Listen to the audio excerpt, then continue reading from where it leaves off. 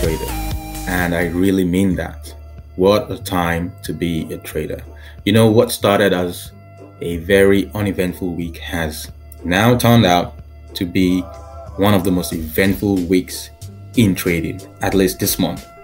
Probably the most eventful week in trading this month in June. Wow. Just take a look at the market. Oil is recovering. It had a monstrous move yesterday, about 5%. Bitcoin dominance is very high right now and it's about to trend downwards, which means altcoin season is around the corner. New all-time high. Not all-time high. Yeah, all-time high, I believe. Let me just double check that to be sure. Seems like a new all-time high in the S&P 500. Yes, it is 2944.7, right?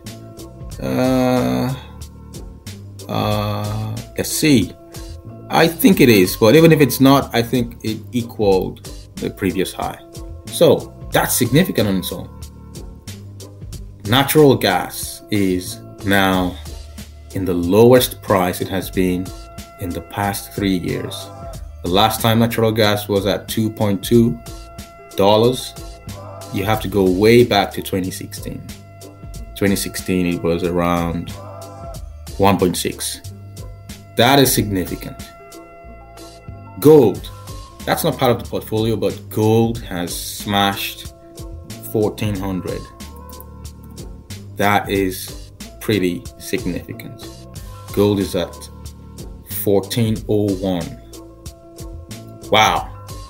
And bonds. Well, we've been talking about bonds for a while now. Bonds are up 132.89. You know, this is just so amazing to see happen. It's like everything is setting up for a major move. And this is the time to start building up a portfolio. If you haven't been in any of the assets, if you don't have a position in any of the assets, now is a great time. It's very sad if you've not been making any money. Well, despite all these amazing moves, I haven't made any money, but I have been building a portfolio. I've been building positions, long positions and short positions. That's the thing. If you're not making money, you should be building positions. And that's what I've been doing. But this is so amazing to see. And it gets me excited. Lots of setups in the market as well. Those moves we saw have led to setups. And the setup I want to talk about is the setup in safe havens. Safe havens? Yeah, haven sounds better. Safe havens. Safe havens are, when the market is, because of the volatility in the market and some uncertainty, investors need to put their money in a safe place, in assets that are safe. And you have 4 typical safe havens. Gold has been a safe haven for many, many years. It's when there's inflation, you pack your money in gold. It's unaffected by government monetary policies, so gold has always been a safe haven. It's not really widely acceptable as currency, but it's a store of value. So investors tend to park their money in gold when there is uncertainty in the market. When you don't know what the stock market is going to do, when there's inflation, when there's a recession, put your money in gold. So that's the number one safe haven.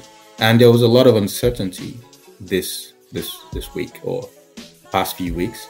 That's why gold has skyrocketed to 1400.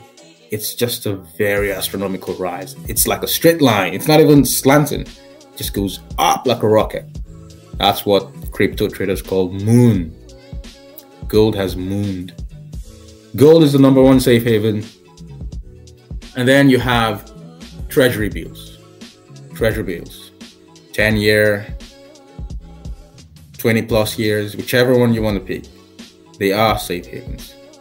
The government guarantees to pay back when you buy government bonds. I tend to prefer government bonds to corporate bonds. Corporate organizations might disappear. The government never goes away. Government is always going to be around. So bonds.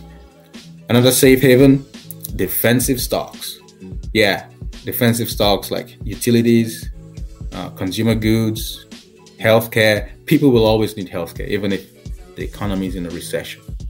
People will always need electricity and water. So, defensive stocks will always be safe. They will always do well because there will always be demand.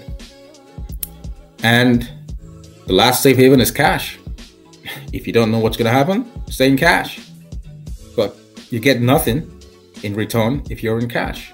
So, right now, the safe haven I am looking at is bonds. TLT. TLT looks super amazing right now. TLT is in an up channel. Investors have been buying bonds. Bond prices have skyrocketed. Right now it's 132.89.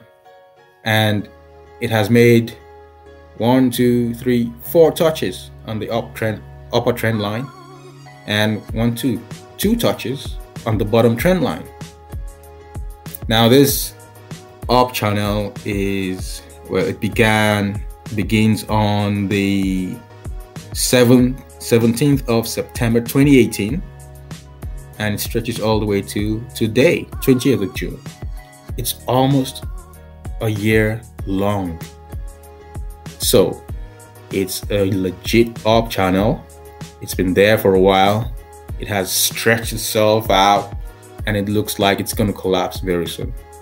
It looks like it's going to collapse. Yeah, it's looking very, very precarious right now.